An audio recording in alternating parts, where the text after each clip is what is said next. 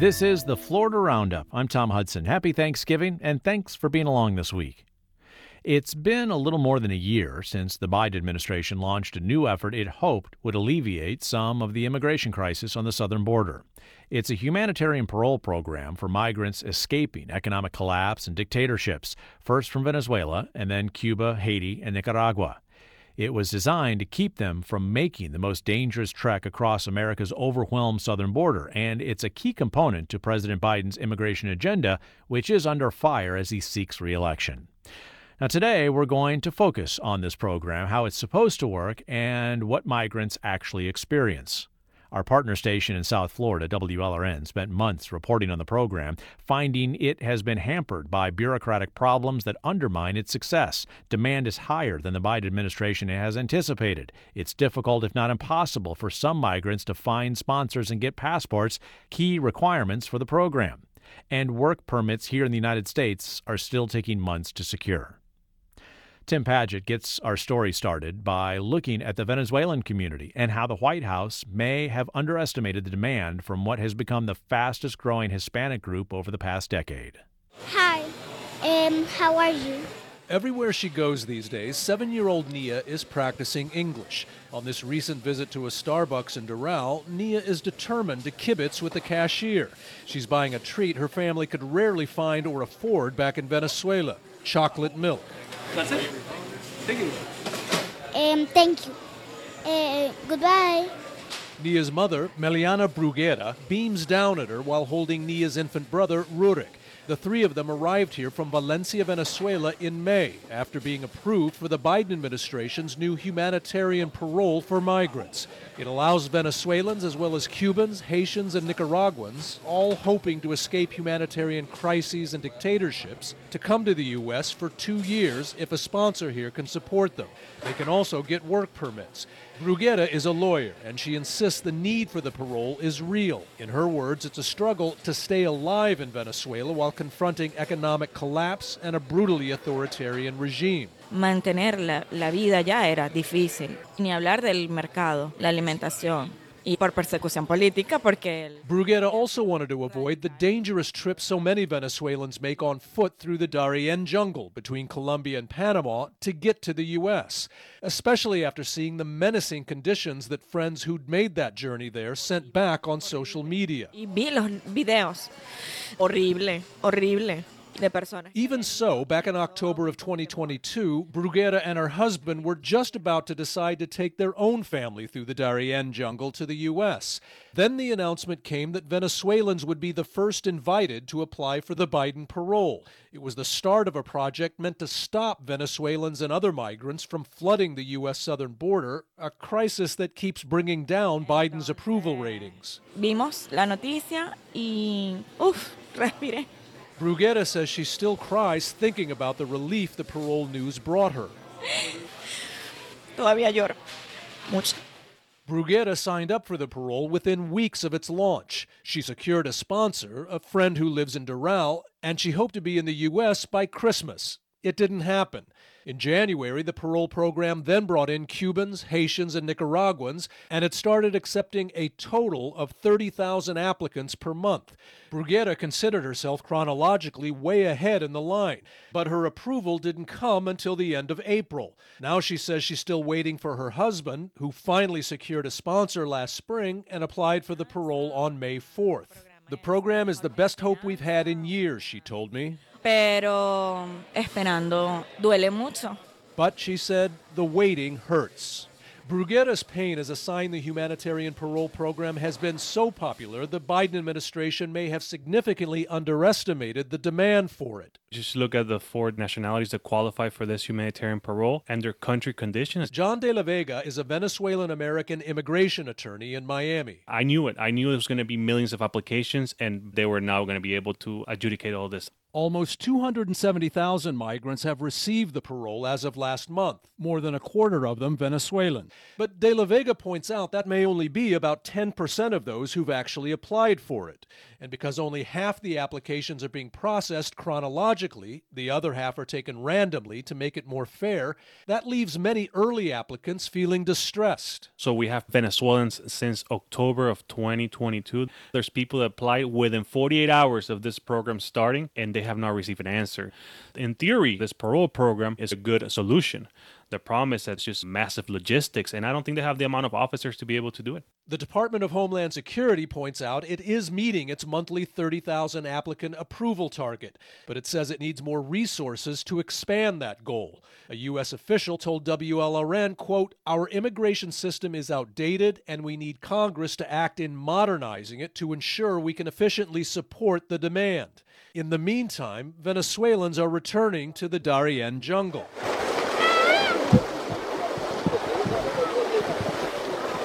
That's recent AP video of migrants tramping through Central America's Darien jungle en route to the U.S.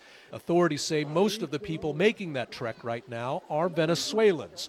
One reason? Impatience, says one Venezuelan woman named Norbelis. Esa solicitud estaba frenado, había como que un bloqueo. Norbelis, she asked us not to use her full name, was also among the first last year to sign up for the U.S. humanitarian parole. But eventually, she told me, it felt like the brakes had been put on my application. So she gave up waiting for an answer. In May, the single mother left her teenage son behind and set out alone for the U.S. by land through the Darien jungle. She calls her 4 days in that zone some of the hardest of my life, like confronting death, literally. Fue bastante difícil, fue enfrentarse a la muerte, literal. At one point, Norbelis recalls, she slipped climbing a steep, rain-slicked jungle hill and almost fell to her death.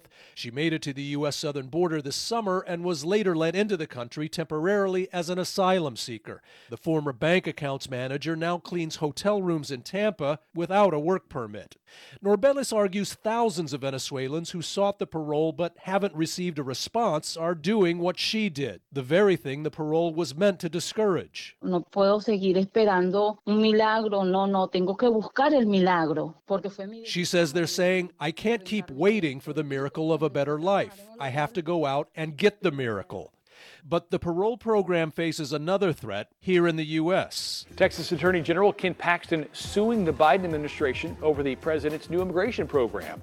Attorneys general from more than 20 Republican-led states have sued to shut down Biden's parole program. They call it an unlawful executive action.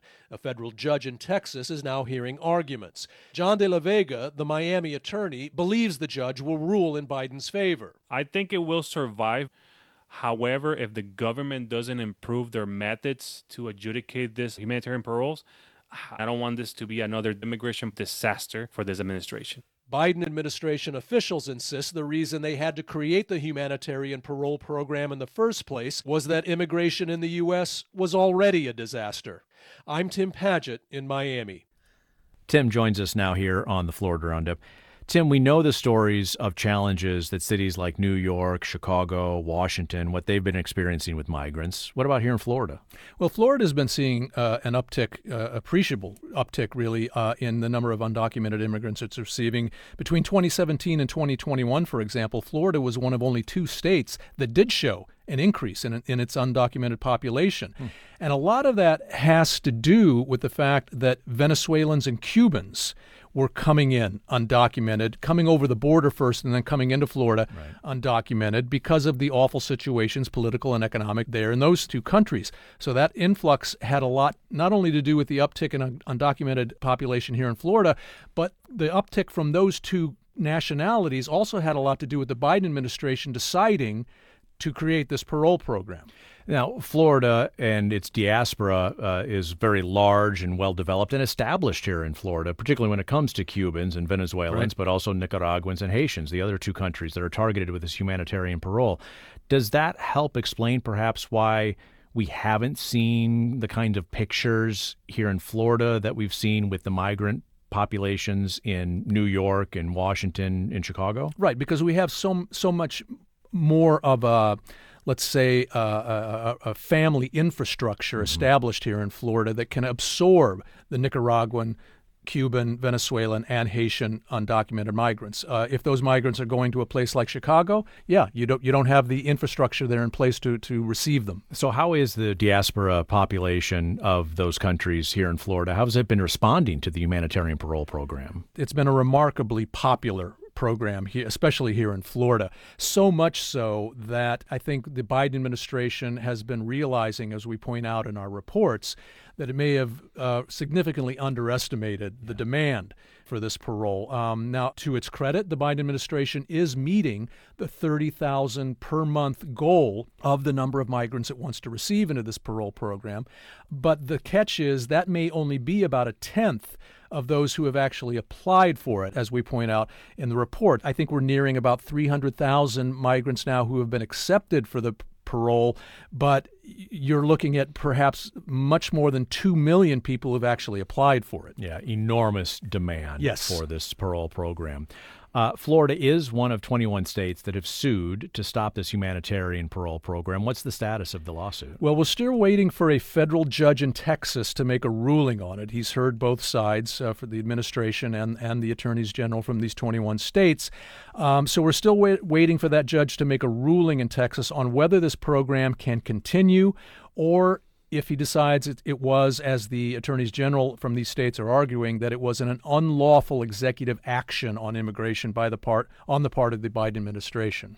So how has the United States used this idea of humanitarian parole previously with migrants? Well, mostly you would have seen it done for war crisis situations like Ukraine. Yeah. In fact, this parole program for Cubans, Venezuelans, Nicaraguans, and Haitians was sort of modeled after the parole program that was developed for Ukrainian refugees.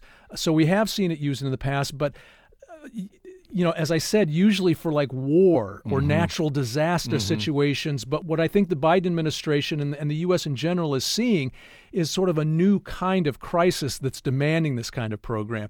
You can say that Venezuela is not at war, but it's experiencing an out exodus of refugees that's equal to what we're seeing in Ukraine and war-torn places like Syria. Yeah, it's an economic crisis and some would argue political crisis with these four countries, but not a military action necessarily. Right. Venezuela is experiencing the worst humanitarian crisis in modern South American history, and it's lost a fifth of its population because of it. So this strategy was put in place to address the building and continuing crisis on the southern border of the United States and Mexico.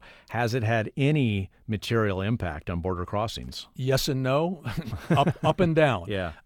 Originally, yes, you did see a decline in the number of illegal crossings on the border, and a lot of it had to do with this parole program because so many of the illegal crossings these days at the southern border of the United States has to do with the Venezuelans, Cubans, Nicaraguans, etc. But let's say, for example, from May to July, we did see a 40% decrease in the number of encounters that U.S. officials were having with illegal crossings, undocumented migrants, etc. But that started going up during the summer, and a lot of it had to do with the fact, again, with the Venezuelans, the fact that Venezuelans who were felt that they were waiting too long to get their applications for the parole accepted, just gave up and said, nope, I'm going to go through Central America, through the Darien jungle, and I'm going to go through over the U.S. southern border. So then in July, August, September, we started seeing the number of illegal crossings at the border going up again. Well, the Biden administration then in October started executing deportation flights for Venezuelans who were coming over illegally. That's when we saw the number of crossings go down by 14%. What I'm saying here is a lot of this has to do with the Venezuelans and their desperation. They are now the largest nationality arriving at the U.S. southern border. Tim Padgett is the Americas editor at our partner station, WLRN in Miami. Thanks, Tim. Thank you, Tom. Now, the chance to work legally in the United States for 2 years was a key component of the humanitarian parole program the Biden administration launched about a year ago. But despite the promise of work permits, some new arrivals from Cuba, Haiti, Nicaragua, and Venezuela have been left unable to legally work in America for months, causing stress and financial pressure for them and the people who agree to sponsor them.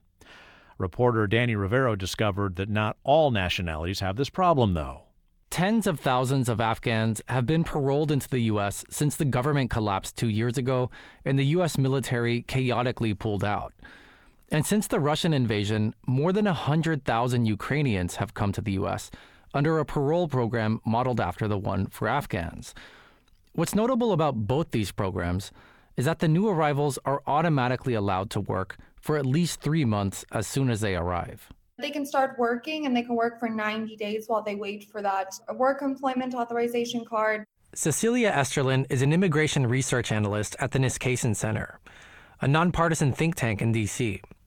She says the parole program for Ukrainians and Afghans is working smoothly. But this success has not transferred to a newer parole program rolled out last October, the one that's let nearly 250,000 people into the country over the last year. First from Venezuela, and later from Cuba, Haiti, and Nicaragua. When one of those nationals gets here, they cannot automatically work. Instead, they first have to apply for a work permit. Federal data shows it takes on average about 4 months to approve those permits.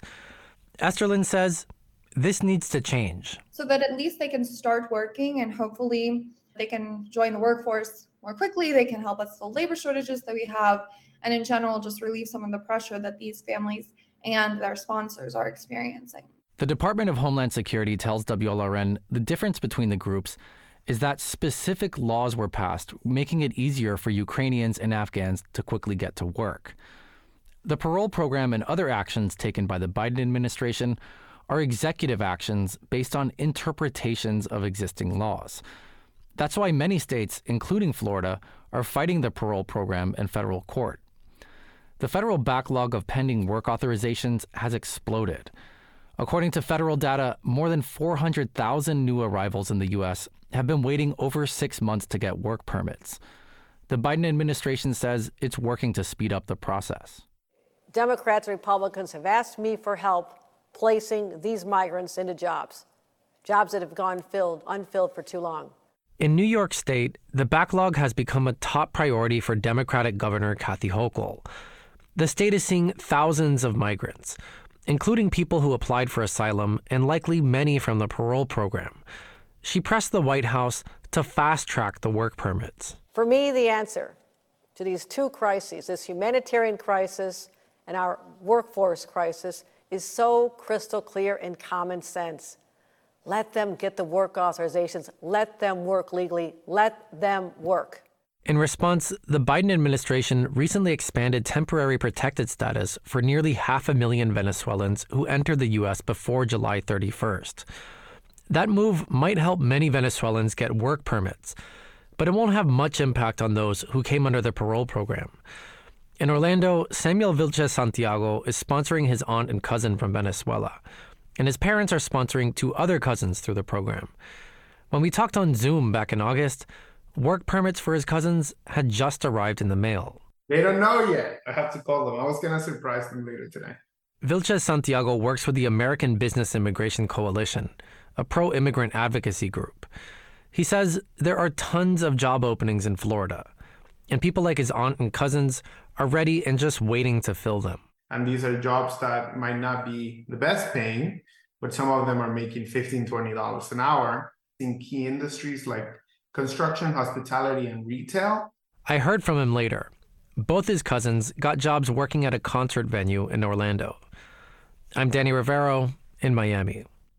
I'm Tom Hudson. You can always stay up to date with us by emailing radio@thefloridaroundup.org. radio@thefloridaroundup.org. Be sure to catch this program and all of our past programs by subscribing to our podcast. Find it at your favorite podcast site. Coming up, how volunteers are helping Nicaraguans apply for humanitarian parole. And you're listening to the Florida Roundup from your Florida Public Radio station.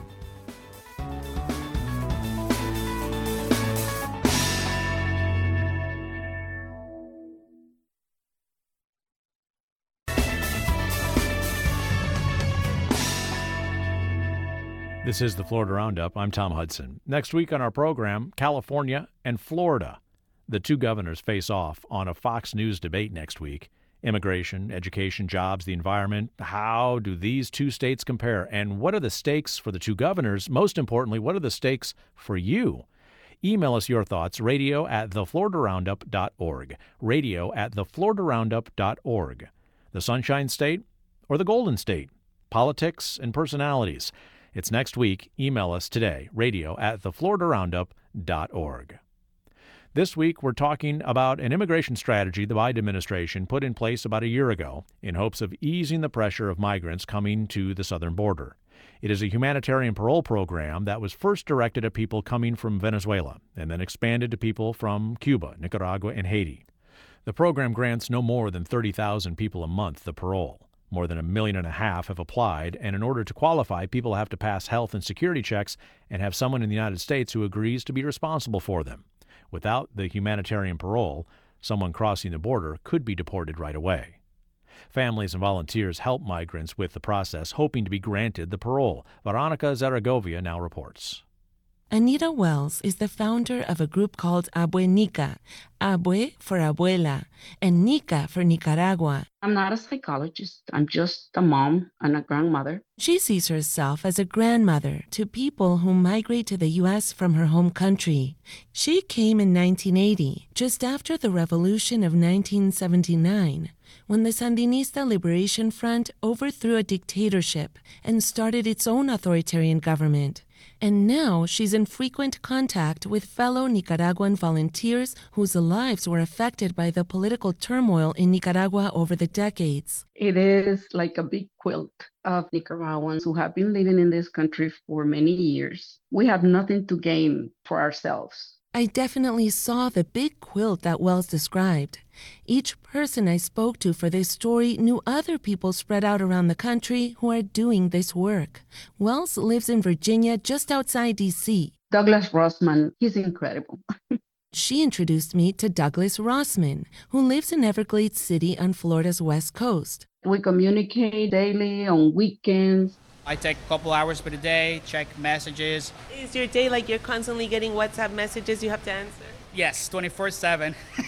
Rossman is in touch with Tamara Garcia in Miami-Dade County. We assist each other. We do translations of documents for one another, guidance. I met Tamara in 2019. Garcia and Muriel Saenz know each other too. We went to Washington and we founded one of the first organizations called Nicaraguan Human Rights Alliance. Saenz lives in rural South Texas. She moved here 40 years ago. Tamara Garcia came 25 years ago. And Douglas Rossman, just 2. They share a common goal: to help others escape President Daniel Ortega's police state, where citizens get spied on. And anyone who opposes the ruling Sandinista party can face imprisonment, torture, and death. In January, Nicaraguans became eligible to apply for humanitarian parole in the U.S. I want to see my country free. Before I die, all I want is democracy in Nicaragua. Anita Wells, who founded the nonprofit Abuenica, helps people apply for asylum and since January also for the parole program. My name is Douglas Rossman. I'm a volunteer with Abuenica. As volunteer, we have a lot of people that we have to help.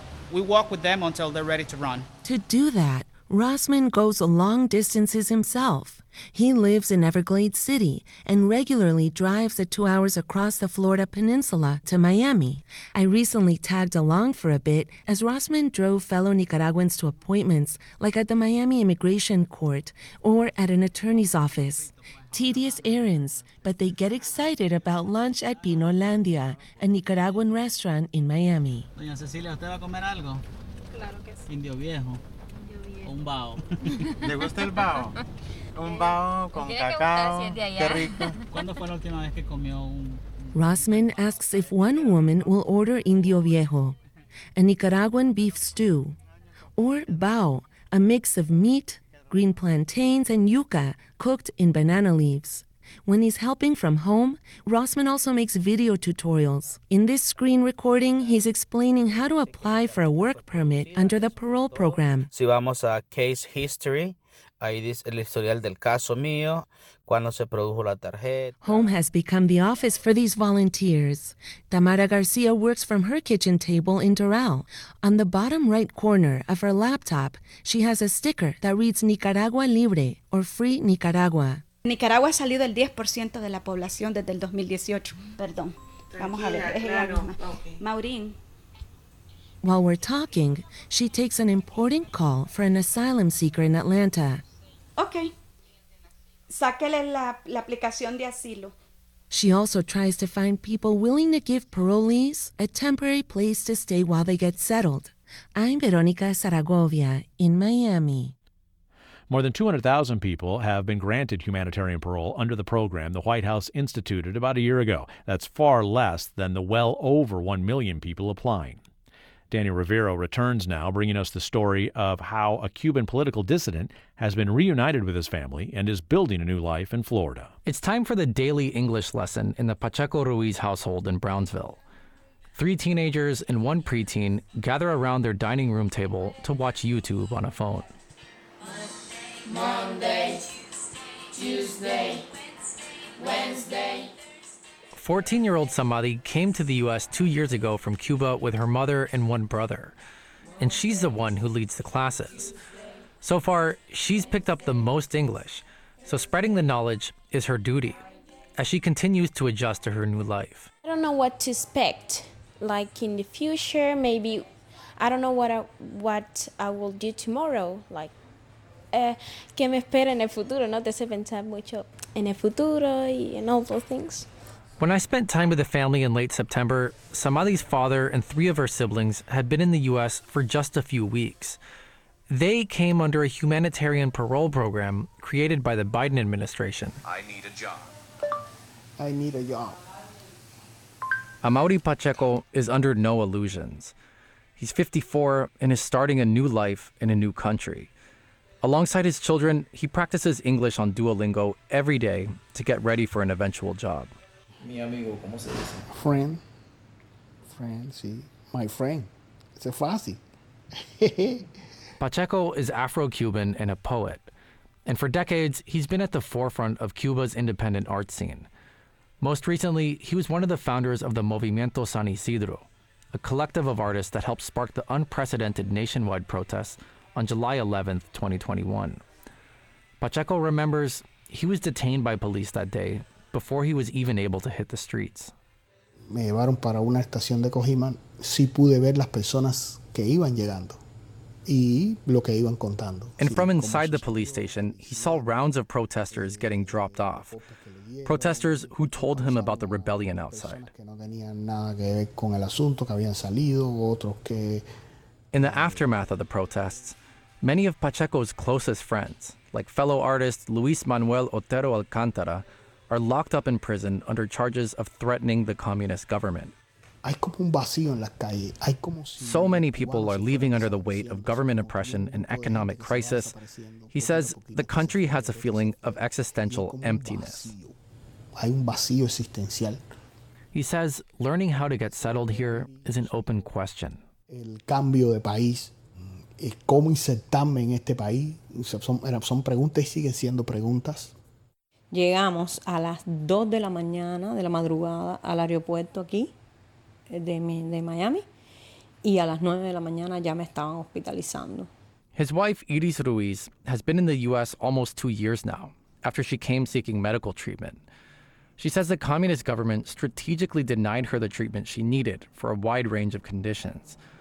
She came on a tourist visa, which is now expired, leaving her and 2 of her children undocumented. But for now, they've applied for political asylum. When she heard the news that the Biden administration opened up the parole program for Cubans, Ruiz felt relief that her family might be able to reunite. But it also meant they needed to find someone to sponsor her husband and children to join her in Miami.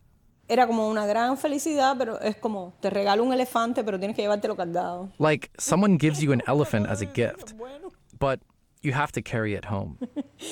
Qué bien. In the end, the family did find a sponsor who has paid rent for 3 months for this house in Brownsville. But after that, the family's expected to be more or less on its own.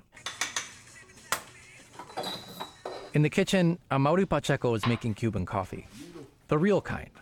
Not the kind mixed with split peas that they sell in Cuba. Pacheco is learning to adjust to the harsh realities of capitalism after a lifetime spent under the harsh realities of the communist system. Immigrating, says Pacheco, sometimes feels like a free fall. Like flailing in the air, looking for something to hold on to. But then sometimes, it's like that feeling you get when you're going downstairs, and then without realizing it, boom, you hit the floor. There's no more falling to do. Finally, you're on solid ground. Daniel Rivero reporting from our partner station WLRN in Miami. Haiti is one of the 4 countries from which migrants can file for humanitarian parole under this federal government effort designed to ease migration pressure at the southern border.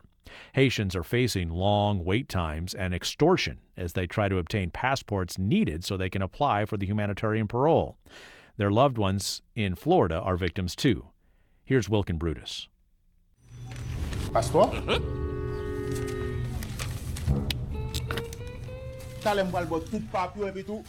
In this video from the U.S. Embassy in Haiti, we see Haitian comedian Tonton Bichard walking down the street. In the skit, he walks into a makeshift office with a handwritten cardboard sign over the door that reads, Little Consul Agency. Hello. Tonton Bichard hands his passport to a disheveled man sitting behind a desk. It's a funny PSA meant to warn Haitians against common scams involving passports, visas, and other government-issued documents. This video is 7 years old. These scams have been happening in Haiti for a long time, and they're especially bad right now. Tens of thousands of people are seeking passports so they can apply for the Biden administration humanitarian parole program that was opened up to Haitians in January. They're facing long wait times and extortion from criminals, and their family and loved ones, including here in South Florida, are among the victims. We could have pinpointed some of these risks. Paul Christian Nomfi is lead organizer for the Family Action Network Movement, or FAM. The Haitian-led organization provides legal and social services for immigrants in Miami-Dade County. Attorneys and advocates are not surprised that these passport scams are affecting the Biden parole program. And all of a sudden, it became clear to corrupt forces in the Haitian public administration and cronies of theirs that this was a money-making enterprise. And the only effective way to get a passport in a meaningful time frame was to pay through the nose to what people call a racketeur. You are paying a bribe to someone who has an inside connection, who's going to do something for you on the inside. And what you will see is multiple phases where you have to pay money, and then you have to pay more money. It's almost like it's a kidnapping ransom. Through regular channels, it currently costs about $220, but the racketeers charge a lot more. You know, some people have had to pay north of $1,000 US. Non, mais pour moun ki poko gen passeport, est-ce que nou bay l'argent déjà ou bien nou poko? In his office in Miami, Numfi is on the phone with the sponsor from the parole program, who actually paid someone in Haiti extra money to help expedite a Haitian passport for a relative. He says clients are afraid speaking out will impact their cases. Numfi said many people, including some of his clients, have been stuck in limbo since January because of racketeers. I have 3 or 4 people. They have no one who can muster enough money to get them a passport. There's price gouging. People know about this program, and a lot of people are stuck down there and want to have a passport in order to be eligible. Cassandra Suprin is a Haitian attorney with Americans for Immigrant Justice in Miami. It's a nonprofit law firm which provides legal representation to low-income immigrant families. She says passport delays can split families apart, from adoptees unable to leave orphanages to parents rushing to get passports for their minors after being accepted into the Biden administration humanitarian parole program. A lot of them didn't have a passport for the kid yet, so now they're applying for the passport for the child. Immigration attorneys warn Haitians not to pay racketeers. It's a risky bet that may not pay off. Clarel Syriac is a Haitian immigration attorney in Miami who has represented asylum-seeking clients for the past 30 years. He acknowledges there are severe backlogs going through the proper channels. people still report significant problems in terms of the length of time it takes to get it. Although the people at the passport agency will tell you that you need to use the official mechanisms, and that should be sufficient. Syriac said he and other Haitian advocates saw this coming, and that they petitioned federal officials for potential solutions early on, such as waiving the passport requirement, allowing expired passports, or accepting an alternative Haitian travel document. The Department of Homeland Security declined to comment. I'm Wilkin Brutus in Miami. And I'm Tom Hudson. You are listening to the Florida Roundup from your Florida Public radio station. Wilkin Brutus joins us now. To put it politely, the Haitian government is in disarray.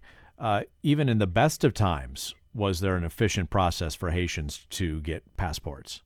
And so that sort of lack of infrastructure have certainly made it quite difficult for the process to go seamlessly. And so you're seeing a lot more delays in the actual process to get passports, which are forcing people to take alternative routes. Yeah. Well, and what's been the impact then on the ability of Haitians to apply for this humanitarian parole if they have trouble simply getting a legitimate passport? Right. Well, data from the U.S. Department of Homeland Security shows that nearly 100,000 Haitians have been approved for the Biden parole program, which is the highest number admitted out of the 4 eligible countries, Haiti, Cuba, Nicaragua, and Venezuela. But since many Haitians in Haiti are still struggling to get into the program, tens of thousands of Haitians since the summer are paying thousands of dollars for chartered flights into Nicaragua because the country doesn't have a visa requirement. That's a growing sort of avenue for migrants seeking asylum into the United States. And so for the Haitians who do get scammed or are taken advantage of because of the difficulty in getting a legitimate passport in a timely manner, do they have any recourse? Haitian immigration attorneys and advocates have told me that if there is recourse in Haiti, it's very limited. The U.S. Embassy in Haiti has made public service announcements in the past, in the last few years, to sort of dissuade people from paying racketeers.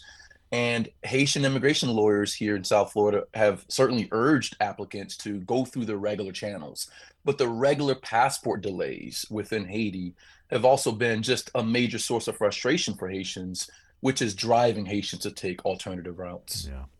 Wilkin Brutus reporting from South Florida. Thanks, Wilkin. Thank you, Tom.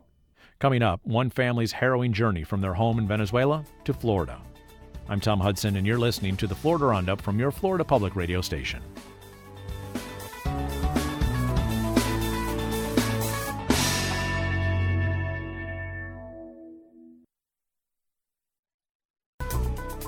This is the Florida Roundup. Thanks again for being along with us this week. I'm Tom Hudson.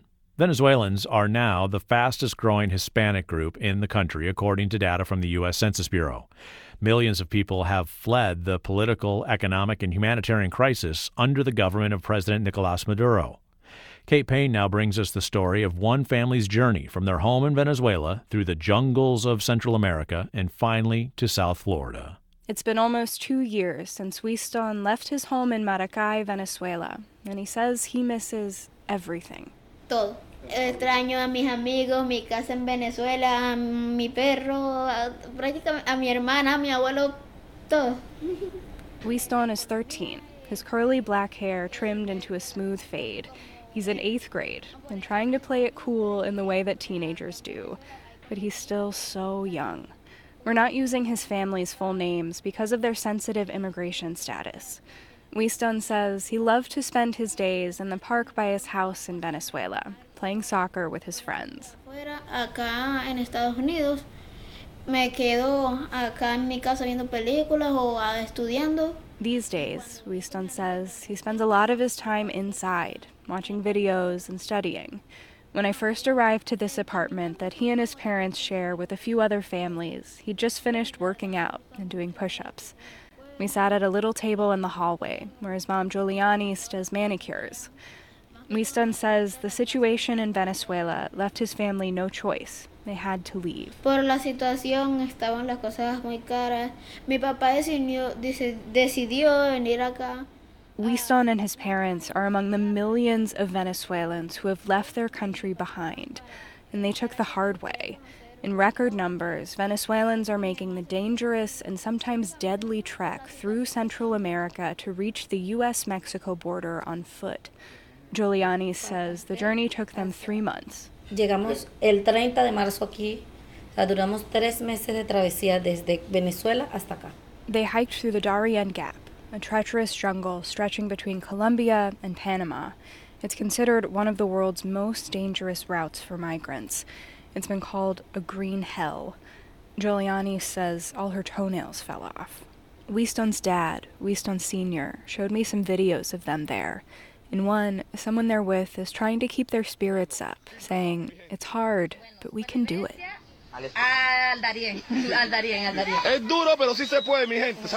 For a while, the kids traveling with the group handled it well, Giuliani says, treating it like a summer camp. Los niños más tranquilos, como que si estuvieran en un campamento, algo, o sea, But she couldn't hide the stark realities of this muddy, roadless wilderness. Sinceramente nunca pensé estar aquí, ni traer al niño en las condiciones que veníamos. She says she didn't want her family to go through this, especially her son. But she says they had to. Pero tuvimos que salir. Criminal gangs prey on migrants along the journey. Wieston's dad says they saw dead bodies in the jungle and met women who had been raped. It was incredibly difficult. 10 días caminando por la selva del Darién, que fue difícil, se veían muertos bastante. Violaciones también nunca nos pasó, o sea, pasó. They had no choice but to keep walking. Nicaragua, Costa Rica, Honduras, Guatemala. As they made it into Central America, there were houses where migrants could get help, organizations that gave them food as their supplies ran out. But some nights, she says, they slept in the street and under bridges. In Mexico, they slipped onto a freight train known as the Beast. Wieston Sr. and other men rode on top of the car, with women and kids inside. In a video he took, trees whipped by as they rattled across the countryside, praying for a miracle. The family swam across the Rio Grande at 1:30 in the morning, they say, and told border officials they had relatives in South Florida. Once they got to Miami, Wieston's mom says he saw a therapist for a few months, and he would cry about everything he missed in Venezuela. Wieston says he doesn't think he needs therapy anymore.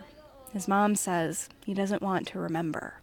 They're grateful for their new home, this apartment above a little bodega on a busy road off of US 1 in Miami. And which one is yours? Este de aquí. Wieston shares one bedroom with his mom, dad, and older sister, who joined them later. Other families live here as well, 11 people in all, with one kitchen and 2 bathrooms. Una sola cocina para todos, 2 baños, uno de las chicas y uno de los chicos. They'd like to have their own place one day, but this is the only option they have for now.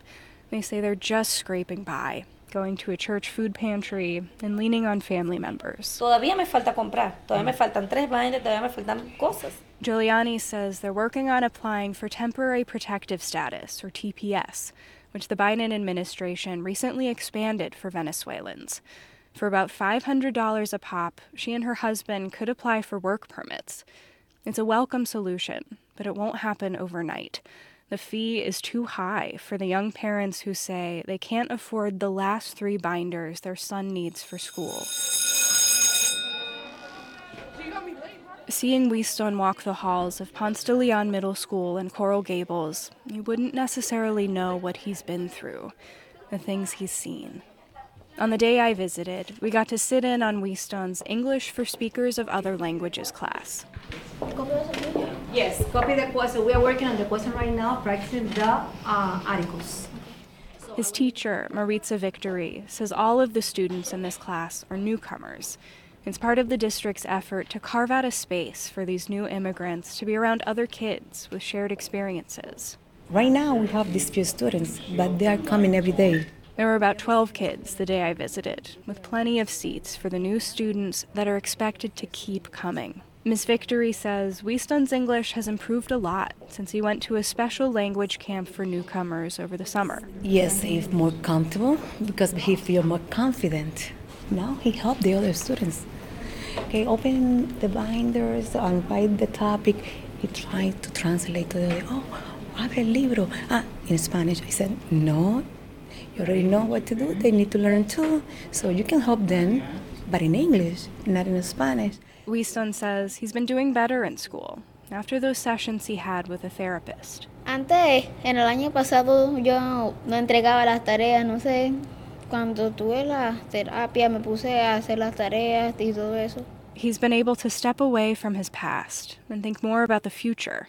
He really wants to work on his English this year, so he'll be ready for high school in the fall and everything that will bring. I'm Kate Payne in Miami. Joshua Ceballos contributed reporting for that story. I'm Tom Hudson. You're listening to the Florida Roundup from your Florida Public Radio station. Kate Payne is with us now here on the Florida Roundup. How is Winston doing these days? So I was checking in with his mom recently, and she says that he's doing good. He's doing about the same. She's still trying to sign him up for a soccer team. He loves to play soccer. And something we heard, from this family and other families who were a part of this reporting, in Miami especially, a lot of these kids are kind of cooped up. If they don't have good access to transportation, aren't able to easily walk to parks, they're spending a lot of time inside. So that could make a difference for him. But she said, he still has a long way to go on his English. He's still missing a lot. And any update on the family's status as it tries to achieve the temporary protected status? So she said that in working with some local organizations, she was able to apply for TPS for herself and for her son. So that's huge. They haven't heard back yet, but the application is in. Winston's dad, because he's Colombian, she said that they weren't able to apply for him. Even though he was living in Venezuela, they're married, raising their kids there. Right. They don't have the proper paperwork. Giuliani's, Winston's mom, is still trying to find a way to get her daughter out of Venezuela. So, now, Miami-Dade schools, like a lot of the larger public school districts in Florida, have long histories of absorbing newly arrived immigrant families and students. Has this year been any different with changes to the humanitarian parole program as well as changes to TPS with various countries? So the numbers I have so far from the district, which are changing every day, honestly, it seems to be a continuation of last school year, when we saw this market increase from around the world, but again, especially from those four countries, Cuba, Haiti, Nicaragua, and Venezuela. And for the Miami-Dade School District in particular, the overwhelming number are from Cuba. So far this year, for Cuba, as of September, about 3,000 new immigrant students from Cuba in the district. Again, the district is trying to really cater those classes of English for speakers of other languages to have these kids together in a newcomers class where they're having shared experiences of being so new to this country. Create some kind of community here in their new home. And a level of comfort that kids who are on a similar level and sharing those experiences of coming all this way and being in a new place and feeling comfortable making mistakes as you're learning a new language. Well, thanks for bringing this story to us. Much appreciated, Kate. Thank you so much. Kate Payne, education reporter for our partner station, WLRN in Miami. And finally on the Roundup this week, the first Thanksgiving may not have been in Plymouth, Massachusetts, after all, but rather in St. Augustine, Florida. Yeah, the National Park Service dates the first feast to 1565, when the city was first founded by Spanish settlers. The Park Service says after the group of about 800 came ashore, they set up a meal and invited the local Saloy tribe. Regardless of the first, the last Thursday in November did not become the legal Thanksgiving holiday until 377 years later, in 1942. Happy Thanksgiving. That is our program for today. The stories featured in today's program were edited by WLRN's Director of Enterprise Journalism, Jessica Bakeman, and Senior Editor, Sarah Mobley-Smith. The Florida Roundup is produced by WLRN Public Media in Miami and WUSF Public Media in Tampa. Bridget O'Brien produced the program. WLRN's Vice President of Radio and the program's Technical Director is Peter Mares. Engineering help from Doug Peterson and Charles Michaels. Our theme music is provided by Miami jazz guitarist Aaron Lebos at aaronlebos.com. If you missed any of today's program, you can download it and listen to past programs at WLRN.org/podcasts. Thanks for listening and supporting public radio in your community. I'm Tom Hudson. Have a terrific weekend.